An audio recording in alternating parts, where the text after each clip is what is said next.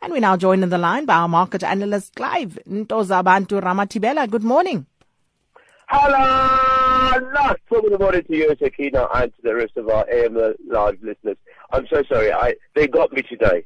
I'm not telling that they got me now. This time, Shame, man. You're feeling worse. You're worse for wear. You know when you go to the doctors and you expect to get medication and feel better, and then you wake up and you feel like you've been hit by a train. But I'll get there. You will get there. I'm here. Yeah. You'll get there. Now, Asian markets mixed with most of the industrial stock positives following the response of the PMI data out of China there, Clive? Yeah, it was quite interesting to see what is actually taking place now. The Asian markets, when we started talking, it was a bit mixed. And like you just confirmed now in your opening, they are very much negative. We are sitting pretty much at 0.25% into the negative, into the red. They're not looking great at all. I started looking at which companies are actually looking strong. And you can see some glimmer of light when it comes to the industrials who look very, very strong. But that's because, obviously, most of these companies earn in dollar terms. And so when we saw the U.S.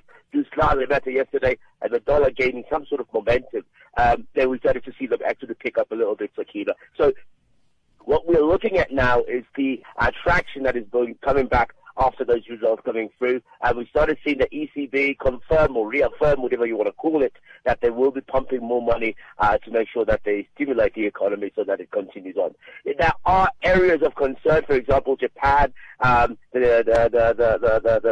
currency, the yen there, taking a little bit of a nosedive. But that normally reacts positively because of the fact that they want the yen to be actually weaker so that their traders can do much better when it comes to the trade balance. So that on itself maybe might spark some positivity. But as I said yesterday, they don't call me the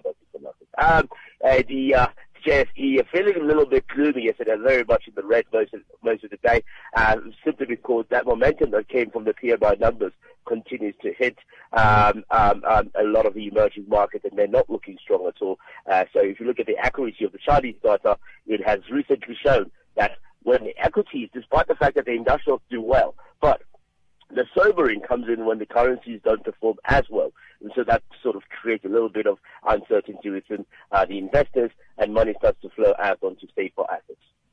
And then, we spoke about this running commentary for months on end last year, and then we had a slight reprieve, and now Greece is back in the news, and they're close to an accord with creditor institutions on measures needed to get its next bailout tranche. But you know what the good news is that they actually struck a deal. They came to an agreement. Isn't that great? They actually reached the consensus, and what this means is that they are going to come up with the plan is there. So the plan is approved. Now it's all about negotiating with the debtors how they're going to make sure that they get their ROI, return on investment, to be assisted, to help them to come back and sort things out. So Greece is close to an accord with creditors, institutions, and measures needed to its next bailout tranche. Two people are familiar with the negotiations. Have been talking to a lot of the media. They're explaining what this will entail. One of the things that has been obviously on the agenda is how are the banks going to be assisted to make sure that people don't run out of money. You know what we saw last time, people queuing outside of ATMs trying to draw all their money out. So now how do they guarantee those banks to make sure that the financial stability returns back onto the Greek market? So I reckon that what's going to happen is that the plan will be played out. The question that I have is how long will it take for them to fully recover the Greeks? I reckon it will take anything between 15 and 25 years, which is a very long time.